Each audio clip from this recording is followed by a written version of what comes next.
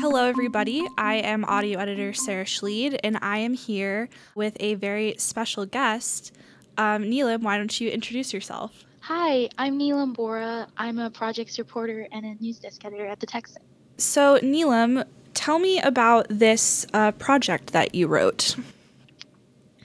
So, this project is about World Kidney Day, which is on March 12th, and March 12th is also the anniversary of my own kidney transplant surgery. So, to celebrate that, but also to just appreciate the coincidence, I reached out and found two other UT students who have had kidney transplants, and I decided to kind of shine a light on our experience. And so how did you go about finding these other sources that you included in your story? Yeah, so for Mason Betts, I actually wrote a story about him last semester. He was a student who was on dialysis at the time, which at that time I was looking to write that story, and I found him by kind of tweeting and posting on Facebook groups, asking if anyone knew a student on dialysis, and I had someone I know reach out to me and let me know that about Mason. And with Nee, I found her also last semester while looking for a student on dialysis in a different way.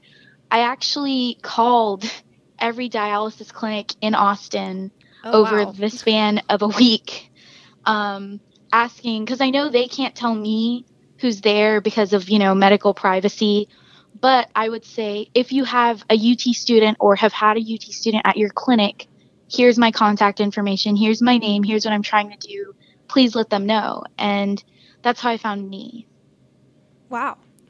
And so what kind of inspired you to make this a story about other people who have also gone through this rather than maybe like writing a piece just documenting your experience?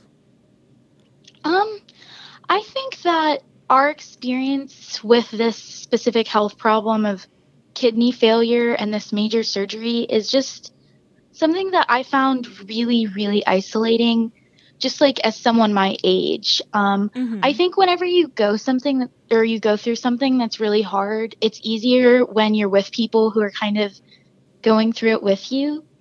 And I think I spent a really long time trying to find people like that, just, that I could joke about, people, because most of the people with kidney failure are pretty old at this point, everyone I've interacted with. And I just really, really wanted to highlight how isolating it is, and having two other people who have gone through it just felt like really special, and I wanted to talk about that. Yeah. And just like a- as like in depth as you like feel comfortable going, do you mind kind of like describing your experience like getting a kidney transplant? I know it's in the story a little bit, but like for the listeners. Yeah. So I actually didn't know that I had any kidney disease or any kind of chronic illness until the break of my freshman year of college.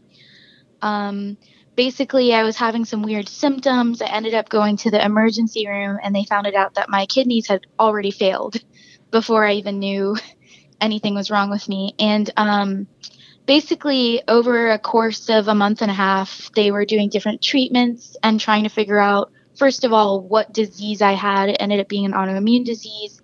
And second of all, how to treat it.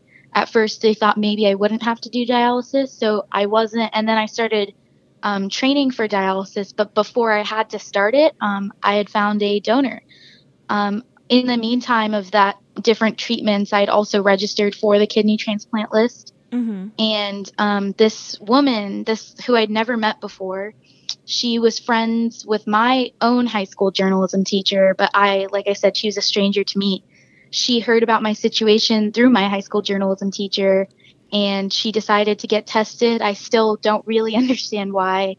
And she matched, and she decided to go through with it. So we actually met 3 days before the surgery for the first time, Mm-hmm. and it was like I would say like a 4 or 5 hour long meeting, and it was really nice because we found out we had so much in common almost immediately. It was almost weird.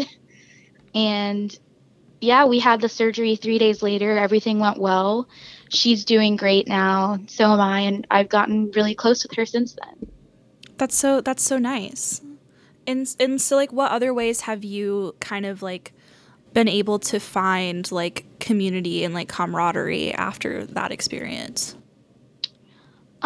I definitely looked a lot. I joined some Facebook groups that were about kidney disease, but even though there were thousands of people in those groups, it seemed like all of them were at the least 30. It was very hard to find anyone who was, because at the time I was still 19, so it was hard to find anyone in their teens who had gone through this. And then once I came back to UT last fall, I joined CMHC has a chronic illness support group. And I joined that kind of hoping that maybe even if it wasn't the same kind of experience, that we could talk about kind of the impacts. And that helped a little. But I think because all the people in that group had such different illnesses that they were dealing with, it was kind of hard to find a middle ground besides the fact that we were young.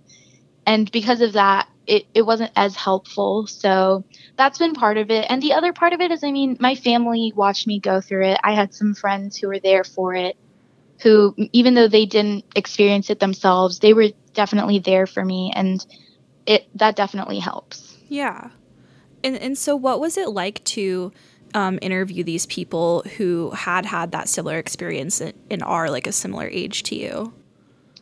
It was so great. The first time I interviewed Mason was last semester when he was on dialysis, and those interviews were very different than the one we did for this story. I think in those I could tell how much of a toll it was taking on him. He seemed very tired. He seemed kind of out of it, you know. We still were able to kind of bond throughout the interviews.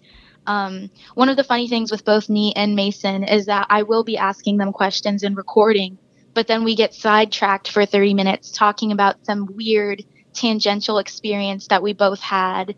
And it's just so weird to be able to talk about it with someone. So with Mason now, it was kind of talking about how weird it is that another person gave us their kidney, that another person was willing to do that. And how do we treat that person for the rest of our lives? For Mason, it was his dad. And he said, you know, he was already close with his dad. And now there is kind of this mix of indebtedness and also gratitude, but also knowing that you don't necessarily have to put that person on a pedestal for the rest of your life. It's very weird. So just being able to talk to someone about that is so comforting. And can you, again, kind of just like go through a little bit what, like Mason's experience was? Yeah. So Mason was actually born with one kidney only, and also was already diseased. So he kind of grew up knowing that there might be something wrong with it eventually. It lasted pretty long, but it did end up failing the summer after his freshman year of college.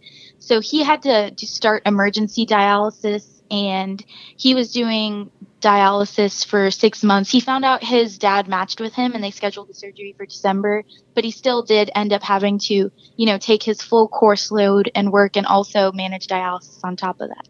But he had his transplant in December last year, and he's doing great right now. Can you explain what like dialysis is a little bit more for people who might not know? Yeah, so dialysis is basically when a machine cleans out, or at least removes, the toxins from the blood, since the kidneys can't. That's the kidneys, one of their main functions. So there are two types of dialysis, and both of them, the general concept is there's some type of machine that's using different things to help remove all of the toxins out of your blood. And it sounds like a very emotionally draining process in the meantime as well. Yeah, it's very draining. I mean, in hemo, which Mason did for a bit, it's like for 3 hours or 4 hours, 3 days a week, you're just sitting in a chair watching your blood go through a machine and put back into you. And it's very unpleasant. It's very exhausting. It's something that you really don't want to have to think about. With the other type of dialysis, which uses a tube in your stomach, you know, they do it at night while they're sleeping, And Nee used to say that like she couldn't move at all during that whole process, so she didn't sleep very well when she was doing it, and you kind of would have to constantly like deal with the machine, and it would beep throughout the night. So it's something that it takes a lot of energy out of you, both because, you know, you're acknowledging it emotionally, but also because physically you're literally, your blood is getting taken out of your body and put back in. Yeah. And in Nee's story, could you summarize hers a little as well? Yeah, so she found out that her kidneys were failing when she was a freshman in high school. And it wasn't as bad when she first found out. So they started different treatments on her, different steroids and things. But throughout high school, she had different problems for months at a time. I know she missed part of her sophomore year. She was good for most of her junior year. And then her senior year, second semester is when things got really bad. She had to start the stomach tube dialysis. And she was actually in the hospital for a month doing that because it was so painful and difficult for her. Luckily, she got a call from the donor list. So that's when someone who's registered as an organ donor passes away, and they had a match for her. So she was able to get that surgery before she graduated high school. Wow. And do you have an idea of how many people there are at UT who have gone through this? So it's been pretty hard to figure out how many. I did get a report from University Health Services last semester that said only 3 people were registered with University Health Services as people with chronic kidney disease, and only one of those people were currently on dialysis at that time. And I am one of those people. Nee and Mason are both not registered, so they're not accounted for in that report. So there are at least 2 other people, if they're still on campus, that I've not been able to identify. I see. And so what do you hope people learn by reading your story? I hope people learn that there are just so many different experiences that people can go through, that people can look fine on the surface, and you might not be able to tell that they had a major surgery 3 months ago or 1 year ago or 2 years ago even, but it still has an effect on them daily in their routine and the medicines we take and the water we have to drink and avoiding getting sick. But also just there is a mental drain when you look back on it and realize how much you had to go through. And I think I just want people to understand that everyone on campus kind of has a story, and you should always be watching out to make sure that you're aware of that. Yeah. Well, thank you so much for sitting down with me and talking about this. Yeah, of course.